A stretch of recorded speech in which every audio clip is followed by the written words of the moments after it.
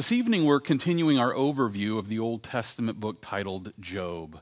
With this as the focus, let's open our Bibles to Job chapter 26. And as you make your way to the 26th chapter of Job, I want to take a moment to put our text back into its context.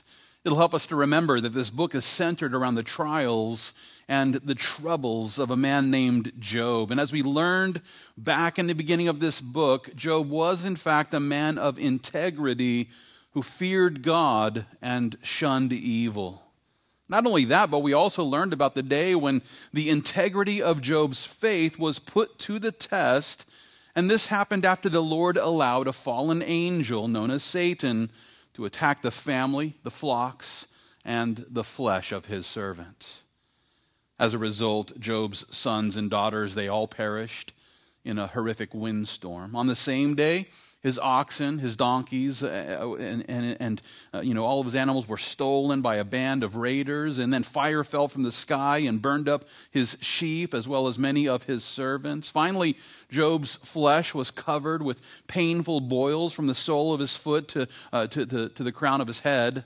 And in the midst of these terrible trials, Job's wife was so distraught by the loss of her children that she simply encouraged Job to curse God and die. And if that wasn't bad enough, 3 of Job's friends traveled from afar in order to come and encourage him. Rather than comforting him, though, they took their turns presenting a series of unfounded allegations and false accusations against Job. And, over the past 7 months, we've been considering the conversation that's occurred amongst these 4 men. Well, now here in our text tonight, we find Job, he's now presenting the opening statement for his final defense. And while the content of his final response here is contained within the pages of 6 chapters, well, he begins his defense with a focus on the majesty and the magnificence of our Creator. And as we make our way through this chapter tonight, it's my hope that we'll all gain a greater perspective of the God who created the heavens and the heavens of heaven. Well, with this as the focus, let's pick up our study of this incredible book as we turn our attention now to Job chapter 26. If you would look with me there, we'll begin our study at verse 1. Here we learn that Job answered and said, "How have you helped him who is without power? How have you saved the arm that has no strength? How have you counseled one who has no wisdom? And how have you declared sound advice to many? To whom have you uttered words? And whose spirit came from you?" Well, here in the beginning of this chapter, we find Job. He's responding to his friends with 6 rhetorical questions. The first question is found there in verse 2. Well, Job presented this question in this way. He says, "How have you helped him who is without power?" Or in other words, Job was informing his friends here that their counsel was no help at all. They were insisting that they were helping Job, who at this point in time is powerless. And Job is now saying, How have you helped me? How have you helped him who is without power? No doubt Job felt powerless before his friends had arrived, and yet he still felt just as powerless at the end of this debate. So he asks him here, how have you helped the powerless? Of course, it's a rhetorical question. He's not really looking for a response. Job then elaborates on this first rhetorical question with a second, and it's found there in the second half of verse 2. There he asks, "How have you saved the arm that has no strength?" In other words, Job here was assuring his friends that they had failed to save him from the trials that were plaguing him. In the midst of all of their counsel and all of their false accusations, nothing in Job's life had changed. His children were still deceased. His livestock was still stolen. His boils still oozing. Yeah, simply put, Job was assuring his friends that their counsel changed nothing. They had not helped him. They had not strengthened him. And they had not changed him. They didn't even change his mind regarding his own guilt before God. Job was still defending his innocence before the Lord. And so being that they had failed to change his mind, he's basically asking next, where's the wisdom that you guys claimed to have brought to this house? Look with me there at verse 3 again. He says, "How have you counseled one who has no wisdom? And how have you declared sound advice to many?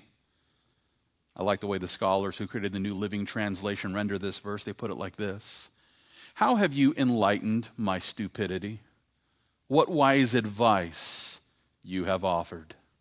In other words, Job was assuring his friends that their counsel really wasn't based on wisdom. They hadn't come and helped a stupid man to become wise. No, instead, they just brought a litany of false accusations that failed to address the real issue at hand. And the real issue in Job's mind, well, it was still off base as well, because he's still wondering, why is God punishing me in the midst of my integrity, when in fact God wasn't punishing him, but rather God was allowing him to be tested.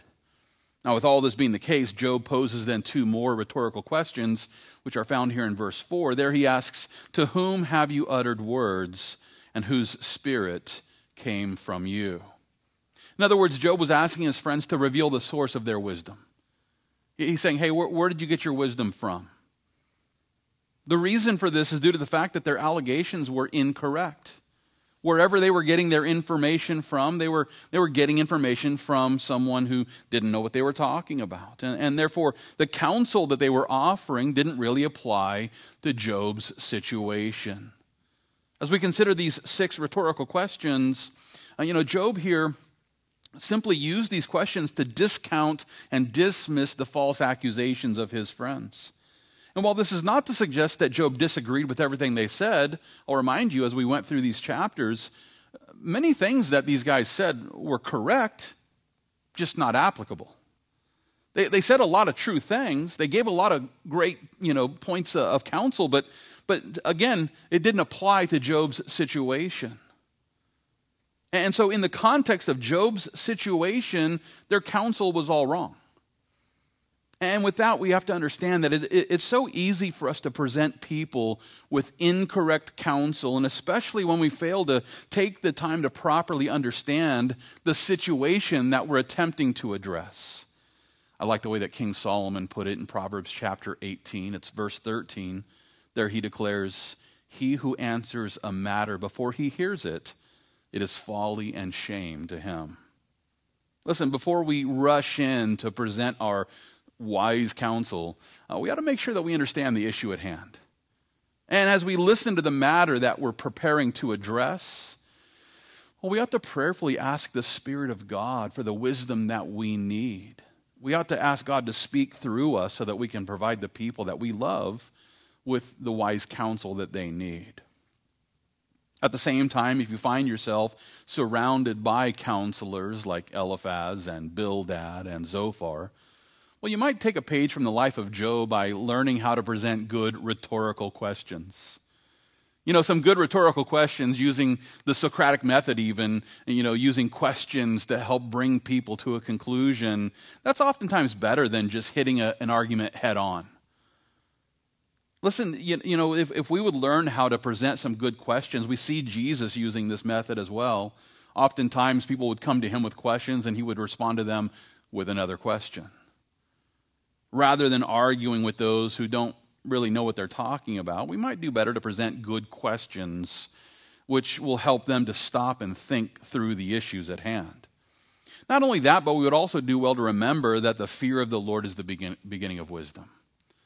As we set out to provide others with counsel, or as we consider the counsel that we're being offered, it's just important to remember that the respectful fear of the Lord is the beginning of true wisdom. And those who want to walk in the wisdom of the Lord ought to make sure that we remember that we're simply finite beings who are easily confused. We are finite beings who don't always have the full picture.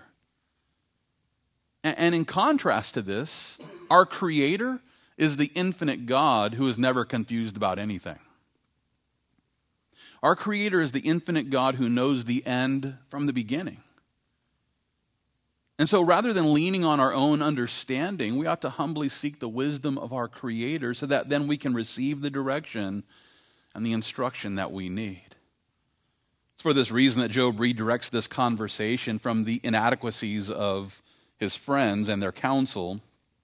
He shifts the attention now to the majesty of our Creator. And with this as the focus, I want to pick up our study of Job chapter 26, beginning at verse 5. Here Job goes on to declare this. He says, the dead tremble, those under the waters, and those inhabiting them. Sheol is naked before him, and destruction has no covering. Now, here in these verses, we find Job, he's responding to the statement that Bildad made back in chapter 25. Now, I'll remind you, it was back in chapter 25, it's verse 2.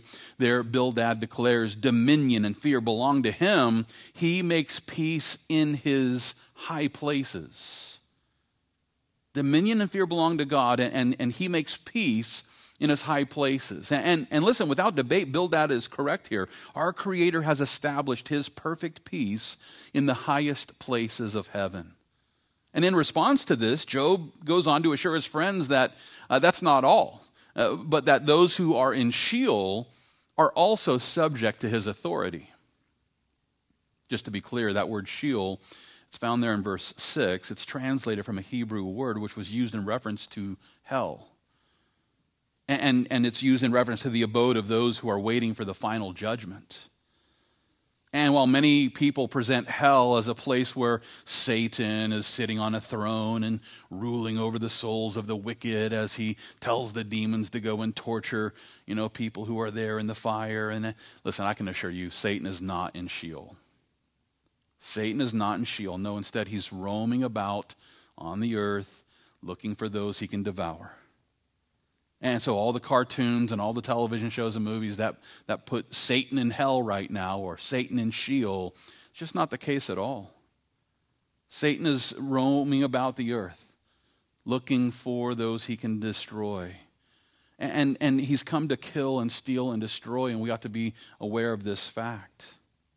As for the souls who are in Sheol right now, listen, I can assure you, they are also subject to our Creator. I like the way that King David explains it in the 139th Psalm. It's verses 7 through 10 where David declares this, where can I go from your spirit, or where can I flee from your presence? If I ascend into heaven, you are there. If I make my bed in hell, behold, you are there.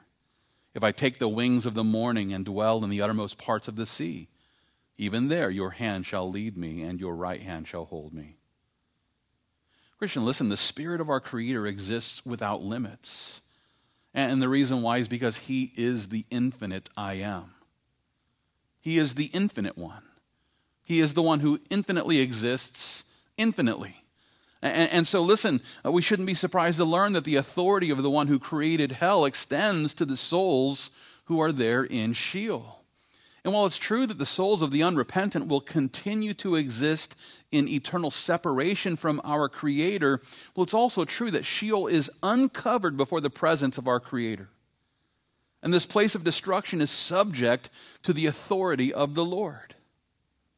Further proof of my point can be found in Revelation chapter 20, where the Apostle John describes the day when the devil who deceived them was cast into the lake of fire and brimstone, where the beast and the false prophet are, and they will be tormented day and night forever and ever. Then I saw a great white throne, and him who sat on it, from whose face the earth and the heaven fled away, and there was found no place for them.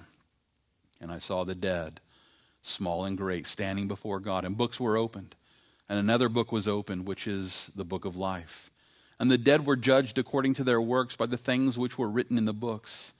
The sea gave up the dead who were in it, and death and Hades delivered up the dead who were in them. And they were judged, each one according to his works. Then death and Hades were cast into the lake of fire. This is the second death.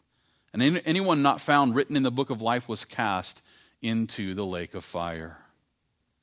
And here in these verses, we learned about this day of judgment when death and Hades will be cast into the lake of fire. Sheol will be cast into the lake of fire. Satan will be cast into the lake of fire. And it's there in the lake of fire where every unrepentant unbeliever will receive the punishment that they deserve for every single sin they ever committed. And this will continue for the rest of eternity. It's in Revelation chapter 14, verse 11, where we learn that the smoke of their torment ascends how long? Forever and ever. The smoke of their torment ascends forever. Now, how can you have the smoke of torment ascending forever and ever if torment doesn't continue forever and ever? The very smoke of the torment that ascends before God, continues forever and ever. The smoke is evidence that the torment is continuing forever and ever. As long as the sheep of the Lord are with him in heaven is the same amount of time that the unrepentant unbelievers will be tormented in hell, which is forever and ever. That being the case, Job was right on point when he declared here in verse 6, Sheol is naked before him and destruction has no covering. Or in other words, this destruction will never end. It will never end. It's an ongoing state of destruction where these people who were created to worship God will never again be used for the purpose for which they were created. Those who will not repent of their sins will suffer in everlasting destruction as Sheol is cast into the lake of fire forevermore. Thankfully for us, sinners can easily escape this everlasting destruction. Sinners can easily escape this everlasting destruction. It's as simple as repenting of our sins and then resting by faith in the substitutionary sacrifice of our Savior, Jesus Christ. It's there on the cross where he received the punishment that we deserve so that we could receive the forgiveness that we don't deserve. Reject this to your own peril. And it's there forevermore where the unrepentant unbeliever will continue to remember every opportunity they had to repent and receive Jesus Christ. I think that'll be the worst torment of all, knowing that you could have easily escaped by faith in Jesus Christ. Knowing that those who reject Jesus will end up suffering in everlasting torment. We ought to be looking for every opportunity to share the gospel of grace with those who are still living under the condemnation of the law. Well, with this as the goal, I want to consider the way that Job describes the majesty of our Almighty God here in our text tonight. And so, if you would, let's pick up our study of Job chapter 26. I want to focus your attention there at verse 7. Here, Job goes on to declare this. He says, He stretches out the north over empty space. He hangs the earth on nothing. He binds up the water in his thick clouds, yet the clouds are not broken under it. He covers the face of his throne and spreads his cloud over it. He drew a circular horizon on the face of the waters, at the boundary of the light and darkness. The pillars of heaven tremble and are astonished at his rebuke. He stirs up the sea with his power, and by his understanding he breaks up the storm. Now, here in these verses, we find Job. He's reminding his friends now about the sovereign authority that our Creator has over his creation. And while it's true that those who are in Sheol are subject to the sovereign authority of the Lord, well, it's also true that those who are here on earth are also living under the sovereign authority of our Creator. And yes, listen, even the atheists who think that our universe was created, when nothing exploded and then slowly became everything. That's right. That's the core of atheism. Nothing exploded and became everything. And as they deny God, they are using the very breath that God has given them to deny their Creator. Now, listen, as we consider this theory of existence here, I want you to trust me when I tell you that nothing can do nothing. Nothing can do nothing. If you're waiting for nothing to do something, it's going to be a while. Because nothing can do nothing. Therefore, those who believe that nothing caused a big bang that resulted in everything are, well, let's just say they're being irrational. And listen, the infinite universe theory that presents an alternative, to the Big Bang theory, the people who hold on to this are equally confused about the nature of infinity. Those who believe that the universe has existed for all infinity, they're also being irrational. And the same holds true for those who believe in an infinite number of multiverses, a la Spider-Man, and these sorts of things. Marvel's loving this storyline with all the multiverses and all the different characters, being repeated and all these, and they're, basically brainwashing your kids. But listen, there can't be an infinite number of multiverses because there's not an infinite number of anythings. It's impossible. You can't continue counting to infinity. Infinity is not a bunch of somethings, but rather it's a quality of our Creator's existence.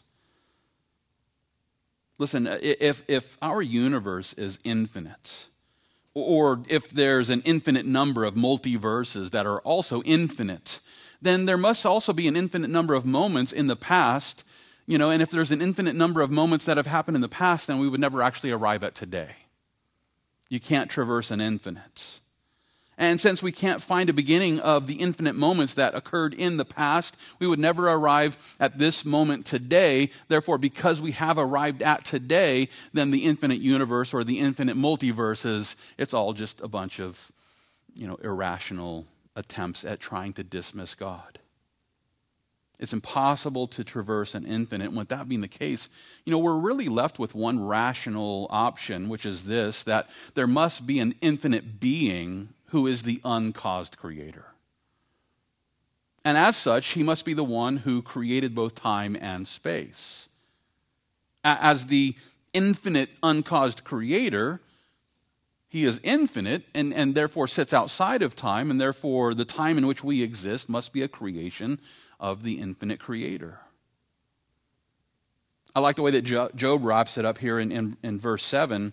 There again, he informs us that God is the one who stretches out the north over empty space.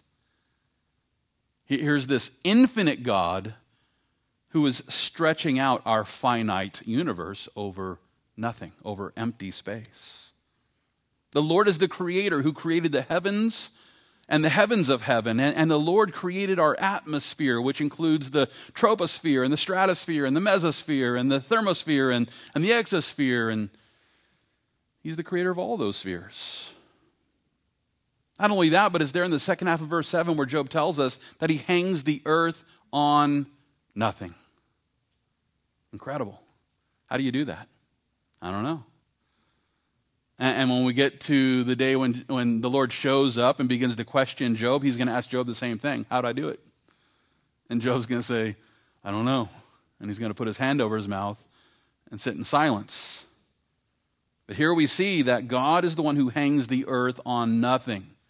How does gravity work? I don't know.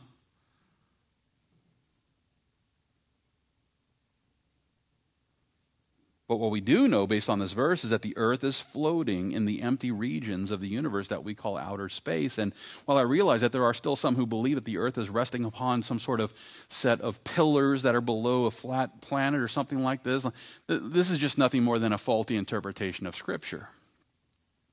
I'll remind you, it was back in Job chapter 9. That's where Job refers to the pillars of the earth. The pillars of the earth. We talked about that back in Job chapter 9. But you might also like to know that it's in the 75th Psalm where the psalmist also refers to the pillars of the earth. And then again in 1 Samuel chapter 2, verse 8, we learn that the pillars of the earth are the Lord's, and he has set the world upon them.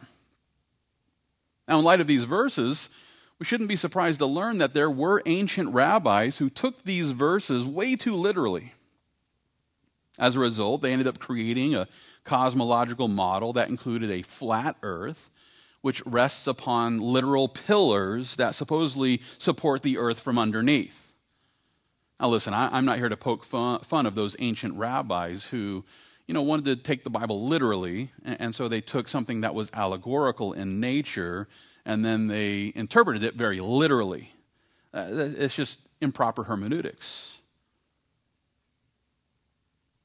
And, at this point in time, we ought to be able to look at this and go, yeah, they were wrong. They were trying to interpret the Bible literally, but, they didn't have spaceships and stuff like that. Now we have high-resolution images from outer space, and so you would think that this issue would be finally settled. But then comes along the conspiracy theorists who come along and say, well, NASA means deception, and therefore, they admitted that all of their pictures of the earth are composite. What does that mean? What does that mean? So satellites took a bunch of pictures of the earth because they're too close to take the full picture, and so then, artists came along and took all the little pictures and put them together as a composite, complete picture, and so therefore the earth is flat? Is that the argument here? Yep, that's the argument. There are those who think that NASA is a Hebrew word which means deception, which I could get into all that and say, no, it's not. Nasha is the word that means deception. Nasa means journey, and that's a whole nother issue altogether. Listen, we have enough technology now to know with all certainty that we live on a spherical planet. And yet there are Christians who continue to insist that, we live on a flat earth that's perched upon pillars and that this is the cosmological model that we're supposed to embrace. Sadly, what these people fail to realize is that, this is just not true. And at the same time, it's important to understand that not only were there ancient rabbis who taught this, but there were many ancient civilizations that believed similar things.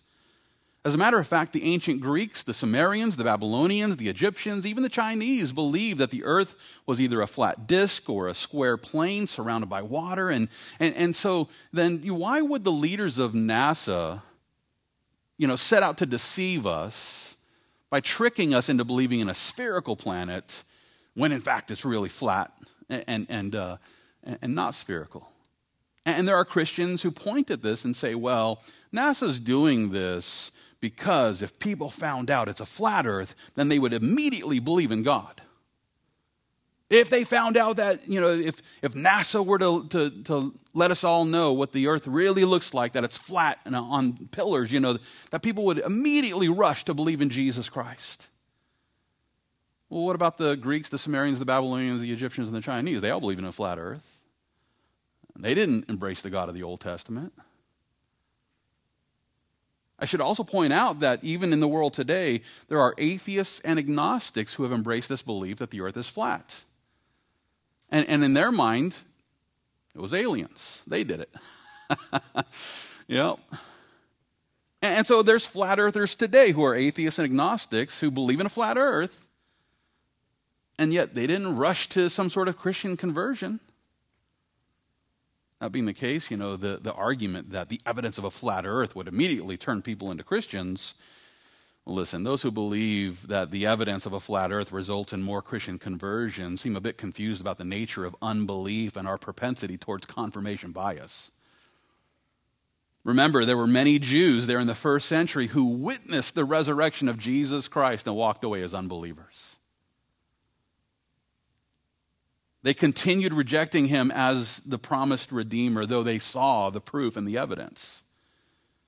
So let's not fall into this idea that, well, if NASA really told us the truth about the shape of the earth, then there would be all these Christian conversions. No, that's not the case at all. Well, setting all of this aside for maybe another study, hopefully soon, I want to get back to Job's cosmological model here, and let's take a closer look at verse 8. Here he declares, he binds up the water in his thick clouds, yet the clouds are not broken under it. He covers the face of his throne and spreads his cloud over it. And I want to consider here how Job is describing these clouds that the Lord uses to cover his throne. And in the context of this passage, I'm guessing that he's referring to the heavens of heaven as the throne of the Lord. And I think that the Lord explains it best in Isaiah chapter 66, where he declares, heaven is my throne and earth my footstool. Heaven is my throne and earth my footstool. And in light of this, we can see how the Lord created the hydrologic cycle to cover the atmosphere of the earth in this sort of way that I guess, provides us, not only with rain, which is a wonderful thing, But it also, helps us to see how he breaks up the atmosphere from outer space and these sorts of things.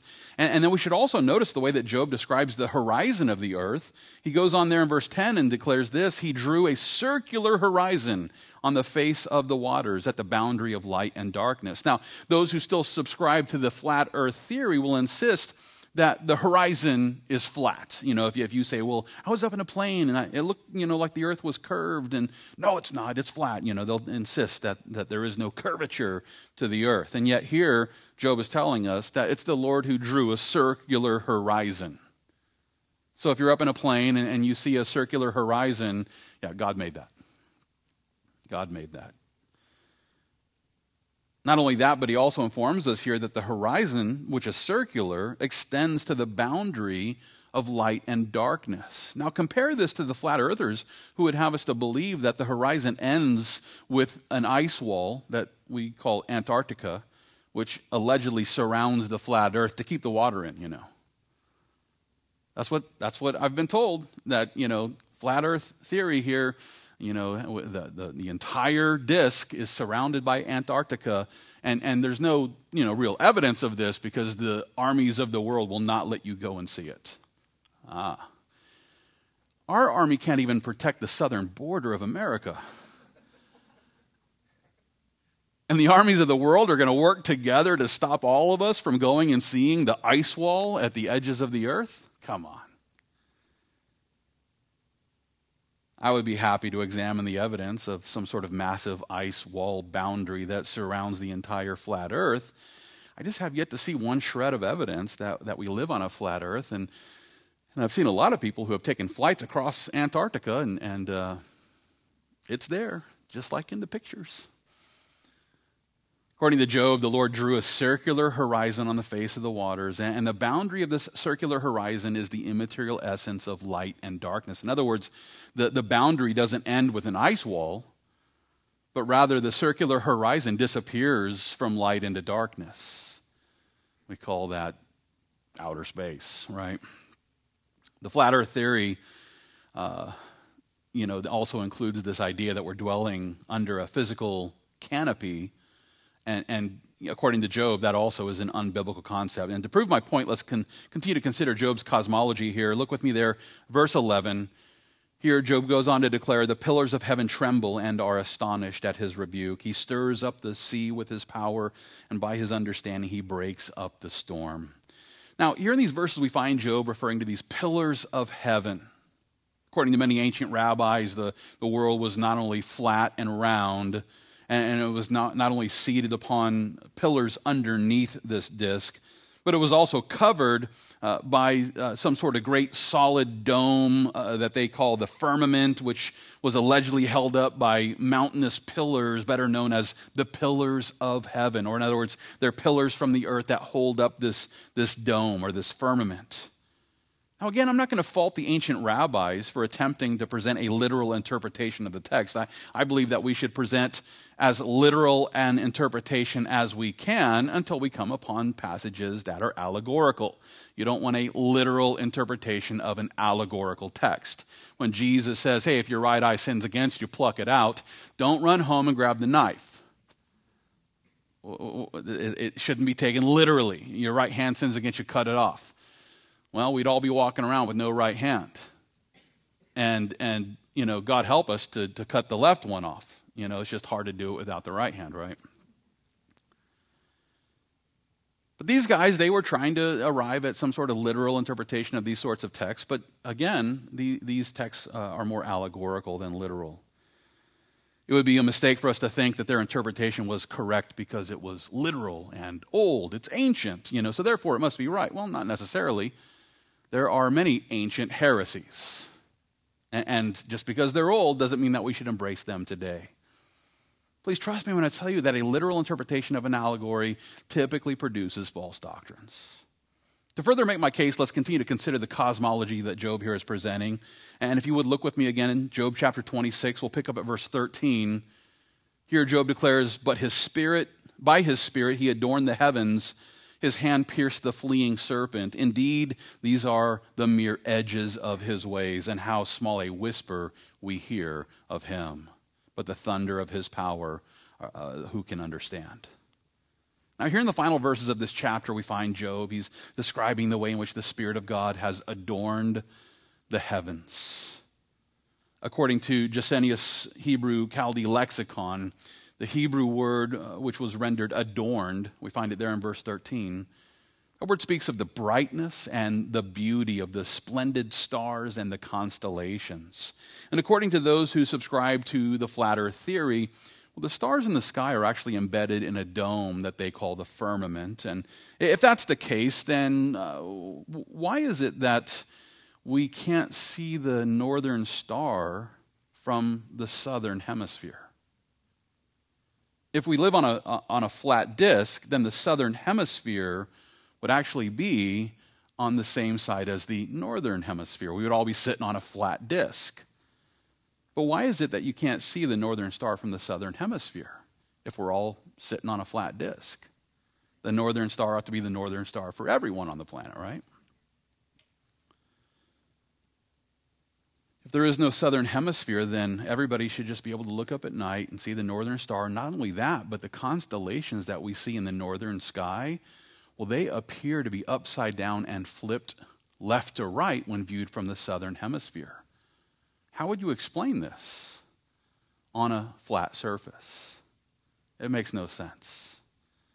There's no good evidence for us to believe that we're living on a flat earth. There's just a twisting of the scriptures that is based on a very literal interpretation of allegorical verses.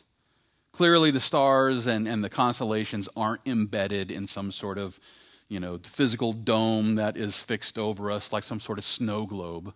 It's not like every Christmas God up in heaven is shaking us and looking at the snowfall. And nope.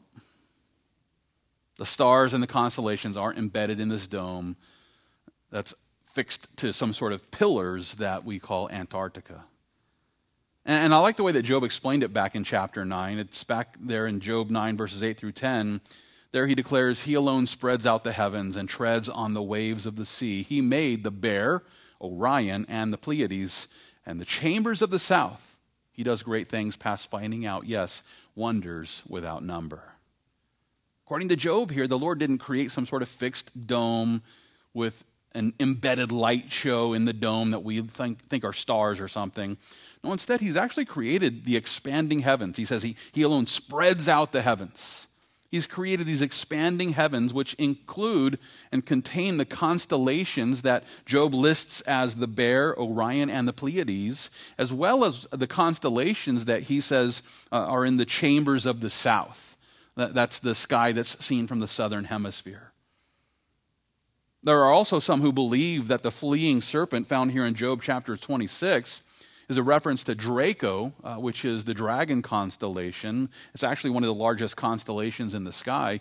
And this dragon constellation is a circumpolar constellation which contains several famous deep sky objects that include the Cat's Eye Nebula, the Spindle Galaxy, and the Tadpole Galaxy.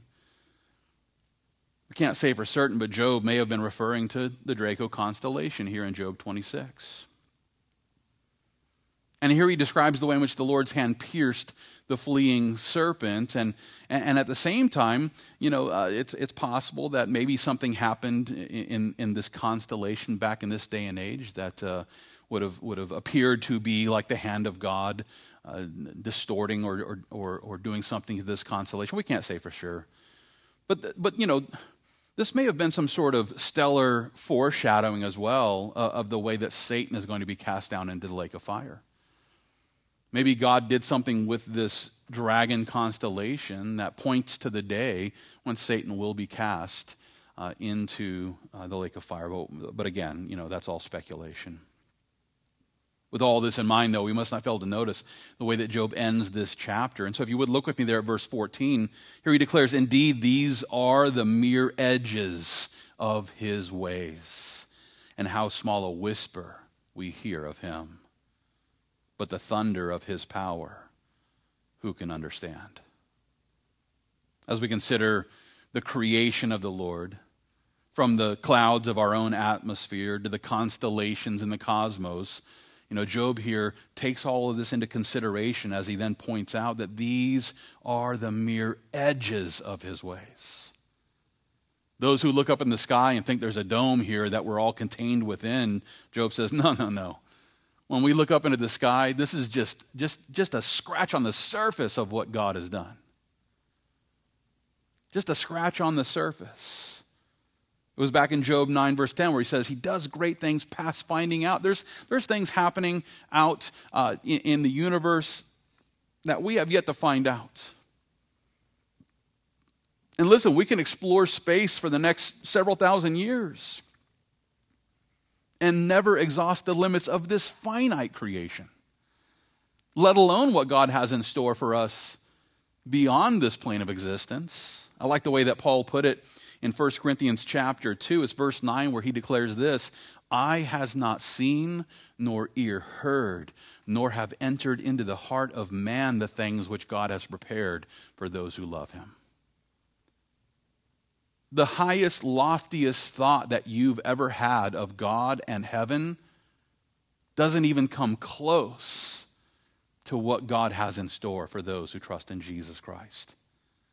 As awesome as you think heaven is going to be, I can assure you it will be awesomer. It's going to be better than we can even imagine. In light of these things, we'd all do well to simply humble ourselves before the King of Kings. Without debate, God is the Creator who has sovereign authority over every created thing. And this is the point that Job is making here in the beginning of his final defense. He's saying, hey, God is sovereign.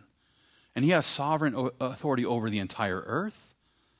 He has sovereign authority over the entire sky. He has sovereign authority over heaven and the heavens of heaven. And he has sovereign authority over the depths of hell. He has sovereign authority over everything and everyone because he's the creator and we are the creation. Therefore, the best decision that any person could ever make is to simply submit ourselves to his sovereign authority and let him call the shots in our lives. Let's allow him to lead us. Let's allow the Spirit of God to move us forward into his perfect will. And in this way, we will live a life that is pleasing to our Creator and our Savior, Jesus Christ. Let's pray.